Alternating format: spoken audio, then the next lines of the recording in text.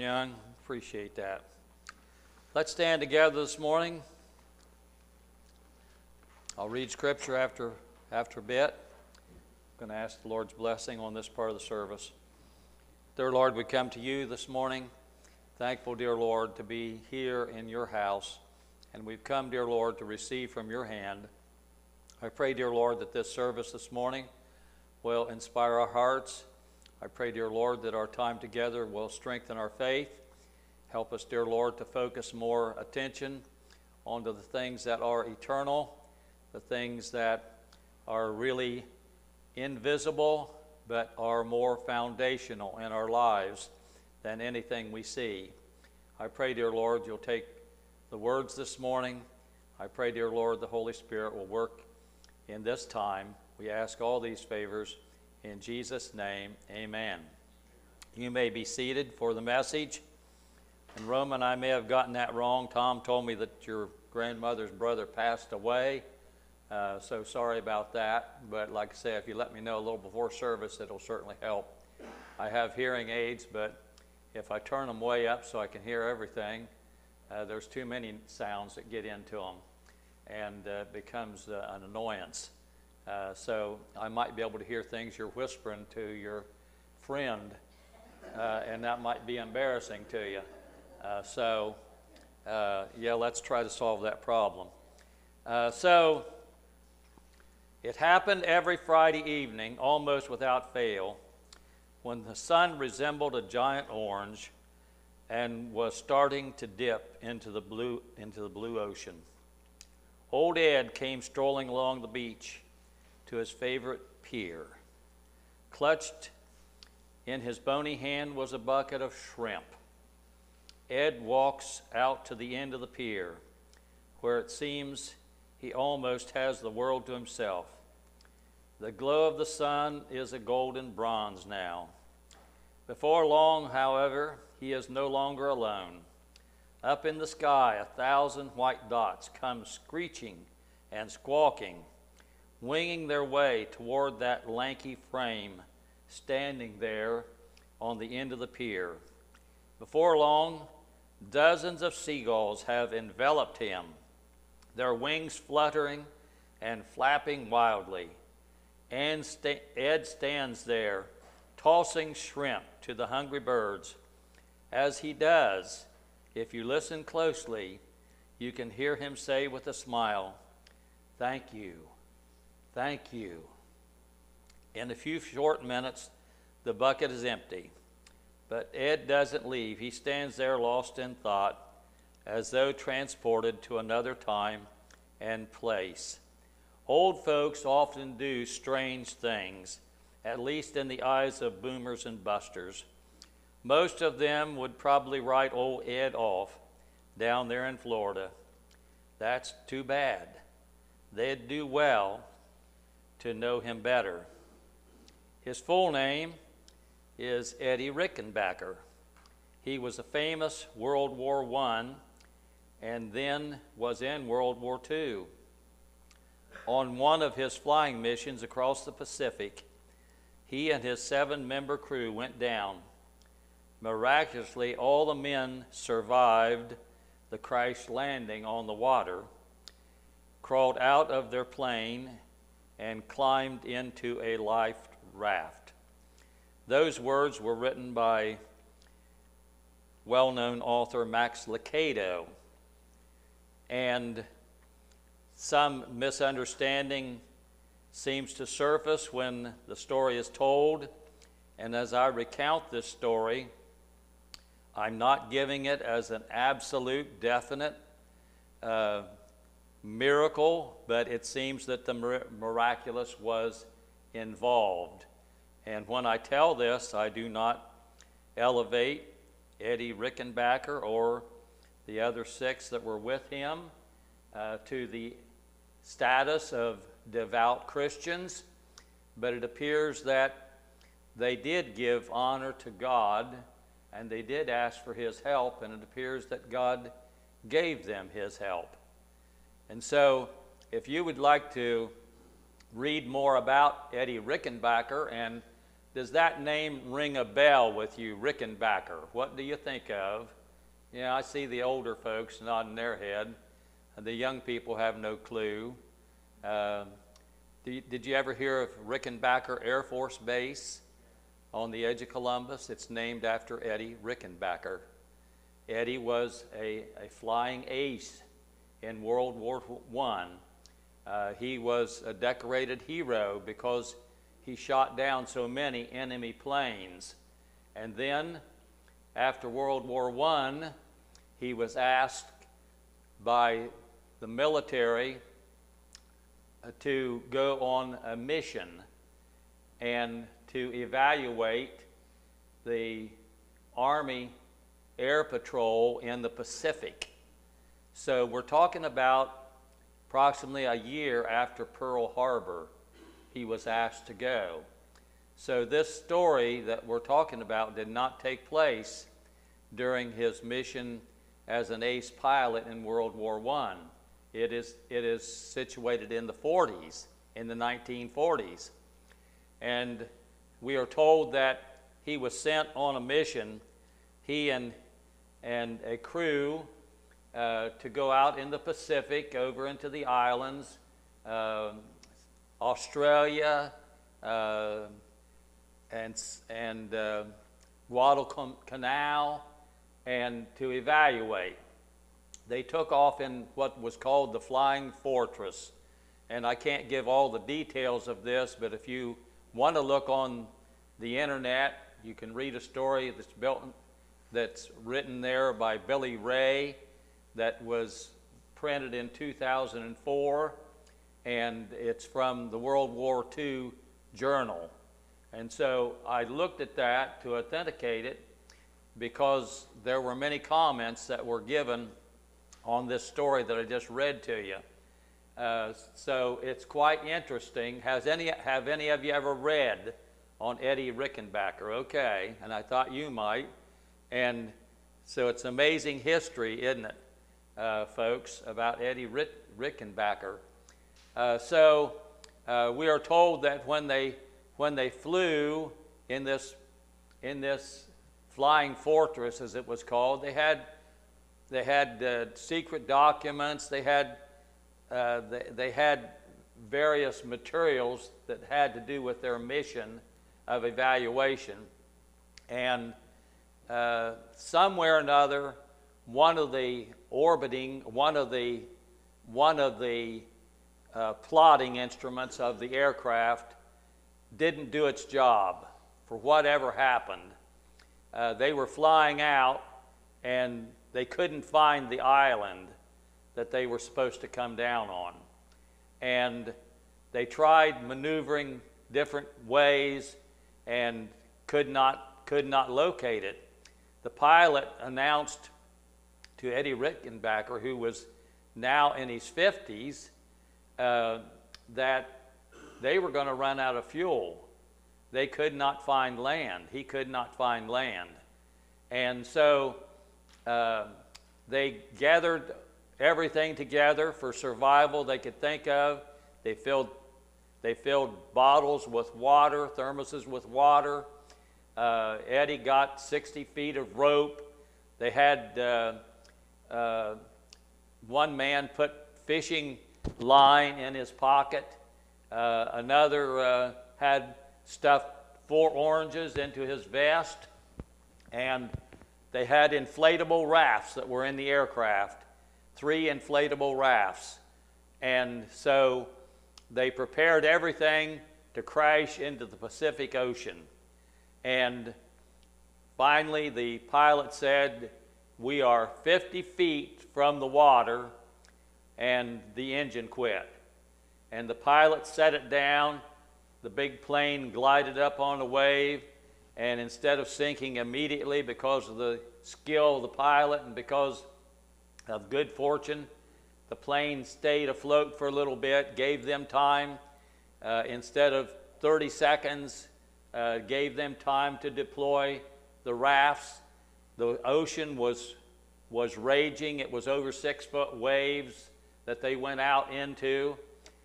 When they got in the rafts and one of the men had time in the hospital, a sergeant.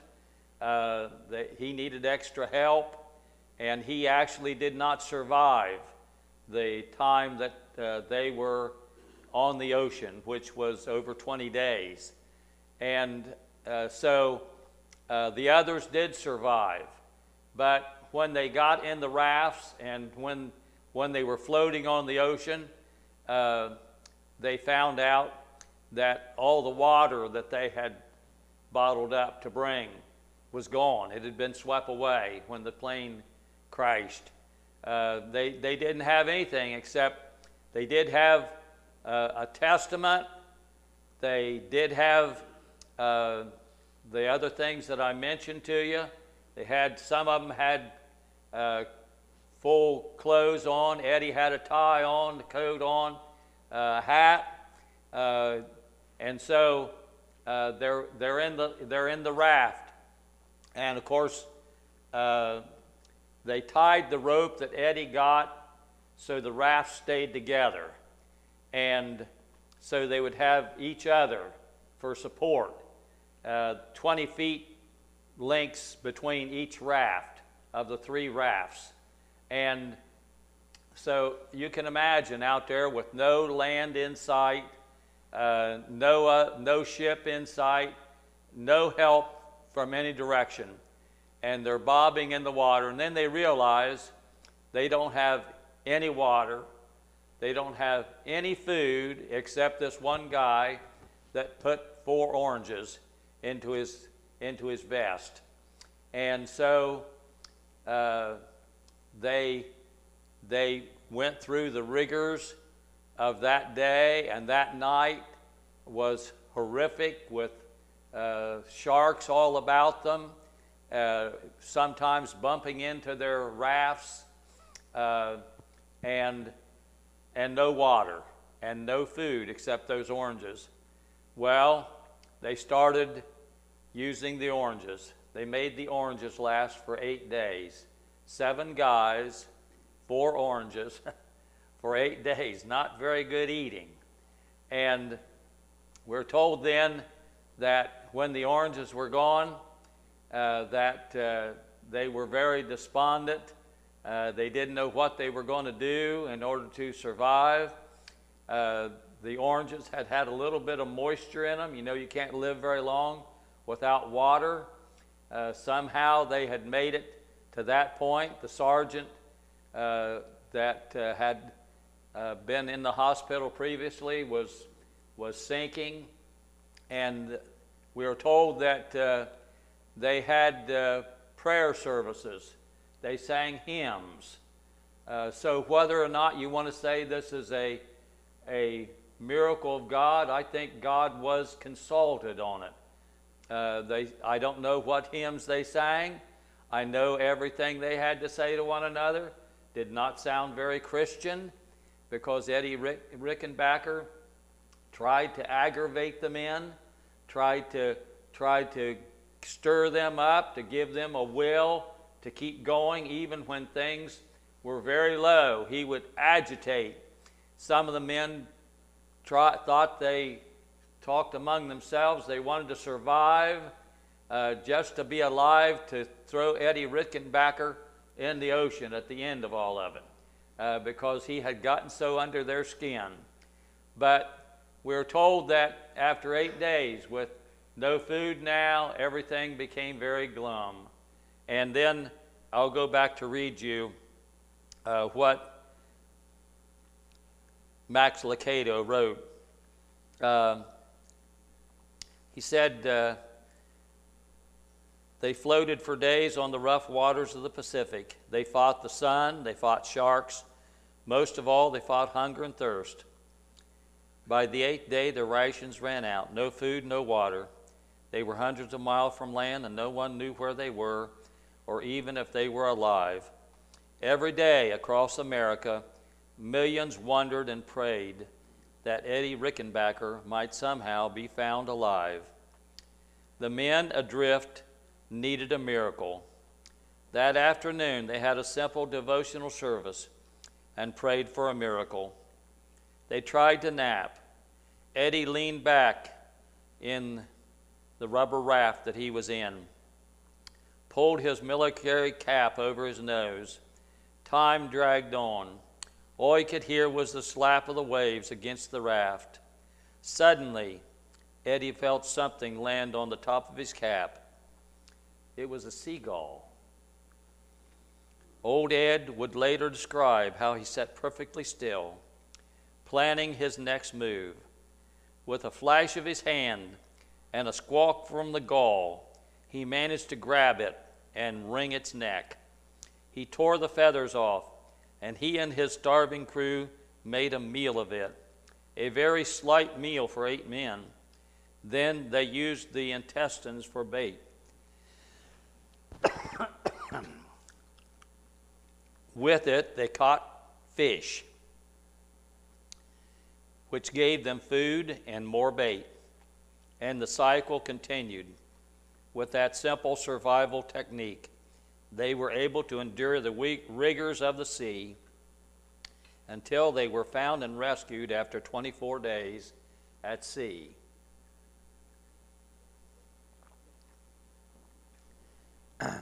Eddie Rickenbacker lived many years beyond that ordeal, but he never forgot the sacrifice of that first life-giving seagull, and he never stopped saying, "Thank you."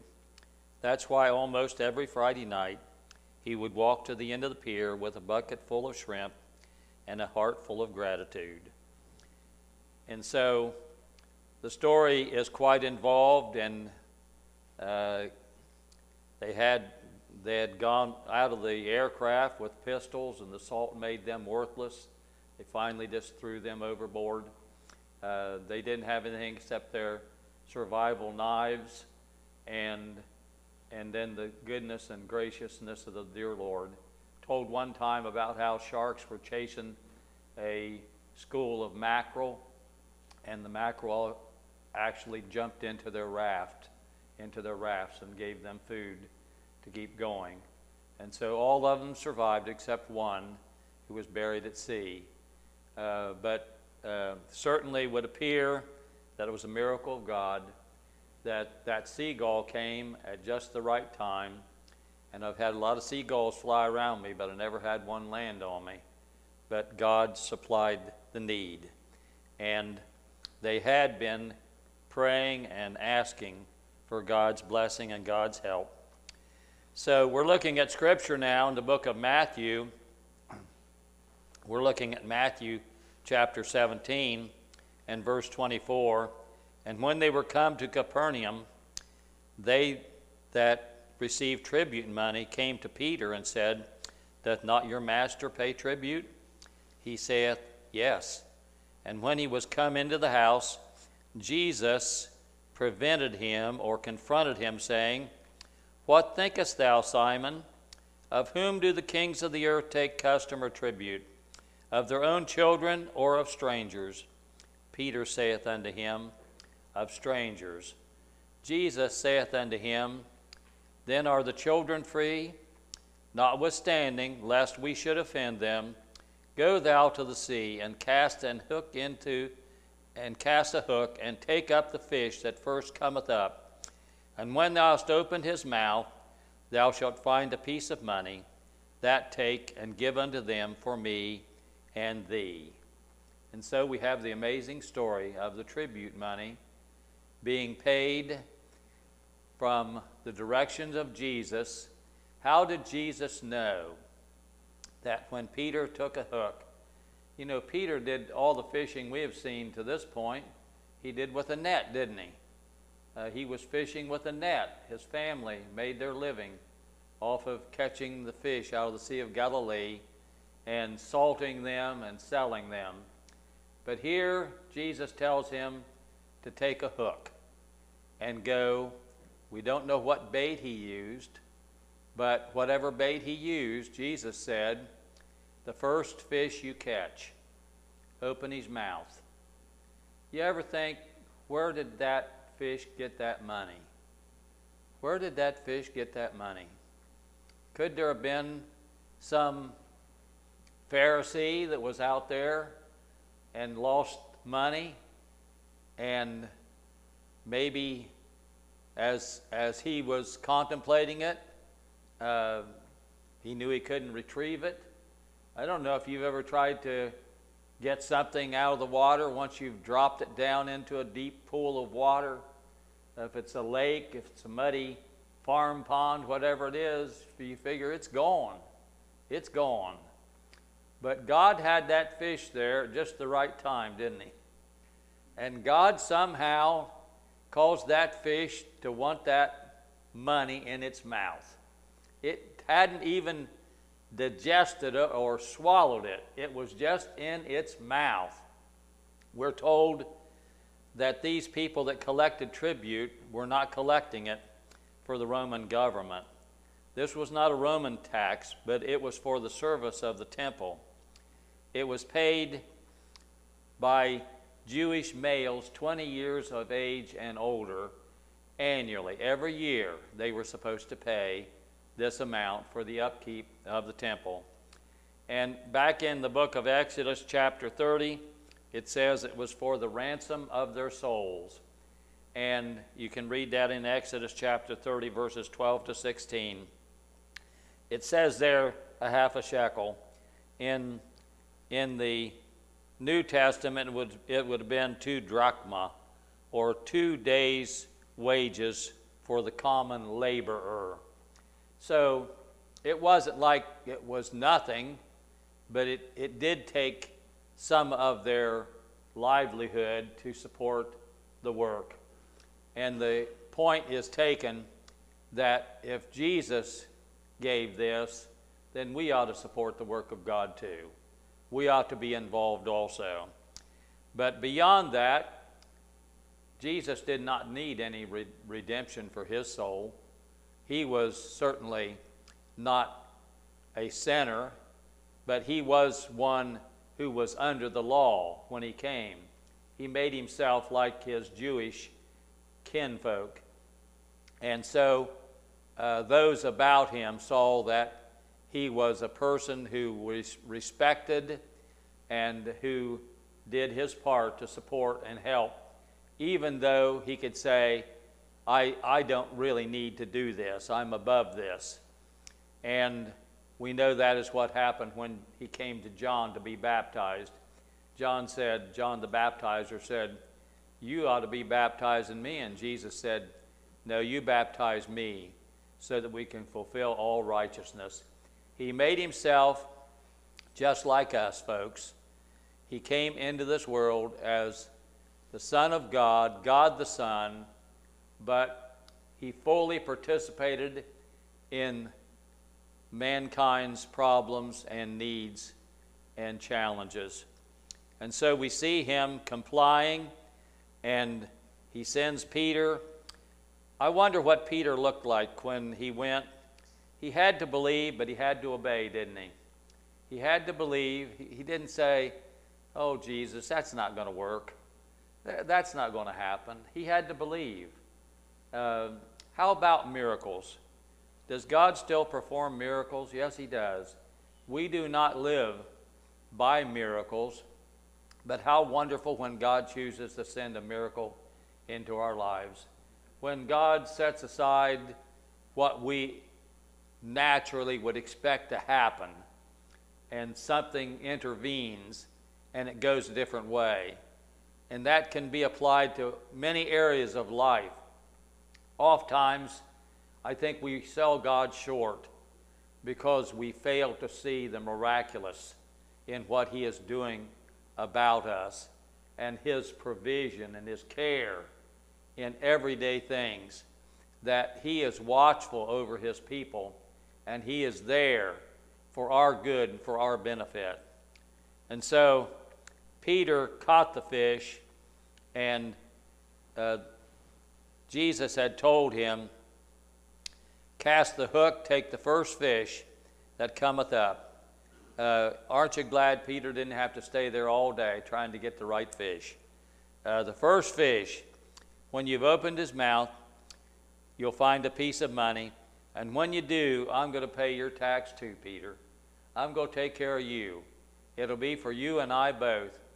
We know that Jesus was the poorest of men, the scripture says that though he was rich, yet he became poor for our sakes, that we might be made rich unto God. So Jesus gave him himself and suffered all the privations of poverty.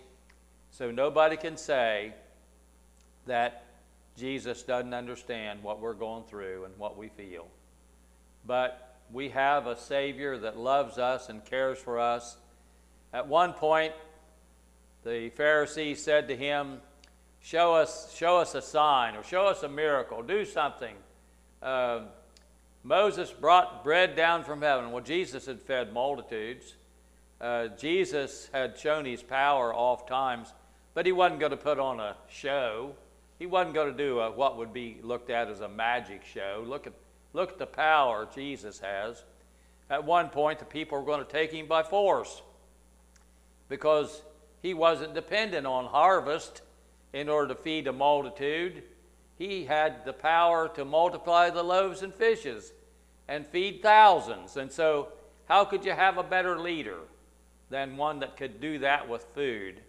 But Jesus said, when they asked for a sign, when they wanted him to put a show on, he said, an evil and adulterous generation looks for a sign. But I'm going to give you one sign, and that is the sign of Jonah. And that is that as Jonah was in the belly of the whale 3 days and 3 nights, the Son of Man is going to be in the heart of the earth. And that is the promise given to us, that Jesus died as he said he would.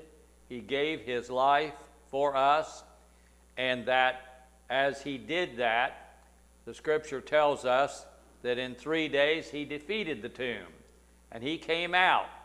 And so our great miracle today is that we serve a risen Savior, folks. He's in the world today.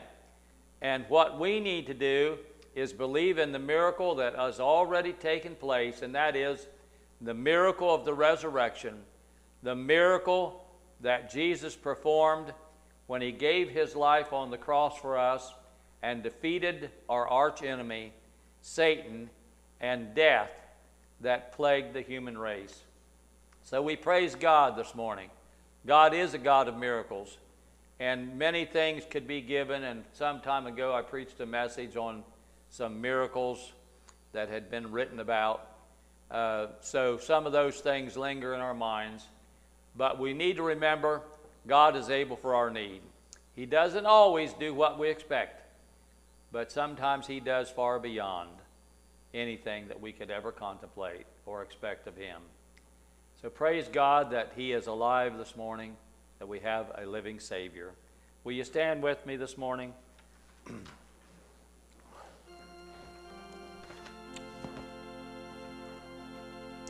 I ask you to bow your heads. If you have a need of prayer, the altar is certainly open for you, and we invite you to come at this time if you have a need and bring it to Jesus. He can work a miracle in your life. The scripture tells us that God has not given us a spirit of fear, but God has given us a sound mind. God has given us assurance of his presence. And so as we live in fearful times, many people are very afraid today. Folks, Christians have faced many terrible things, and one of the things that hallmarks Christianity is when we know that Jesus is our Savior, that whatever comes our way, we know he's there for us and he's there with us, and he can strengthen us and help us to be brave and bold, not stupid, but brave and bold and confident that he's able to keep us. Lord, we've waited for a moment this morning for any that have need. I pray, dear Lord, that the words of the message will echo in our hearts and lives. Lord, we know there are people that would look, even as we read on the internet about Eddie Rickenbacker. There were a lot of naysayers there were dozens. There were people that didn't know any of the facts that were ready to throw the stones and say, oh, Rickenbacker, he was a World War I. He didn't have anything to do with World War II. Uninformed and ignorant. Lord, we deal with a lot of people today that don't know the Word of God, don't know the power of God, do not want to look through eyes of faith at what God can do and what He has done. Help us not to be in that crowd. Help us to be people that look at the Word, believe the Word, that know that we serve a miracle-working Savior, a Jesus who is able for every one of our needs and able to take us to heaven when this life is over. I pray you'll strengthen our faith, strengthen our resolve to be faithful to you. Have your hand on us and help us to be a blessing to those that are round about us and point them to the Savior. Bless our time of fellowship, our time of food together. We pray your blessings on the food, upon those, dear Lord, that are working even now to make things ready for us. Bless our fellowship. And Lord, I pray that in all things we will show the love of God in our lives. And I ask, dear Lord, all these favors in Jesus' precious name. Amen.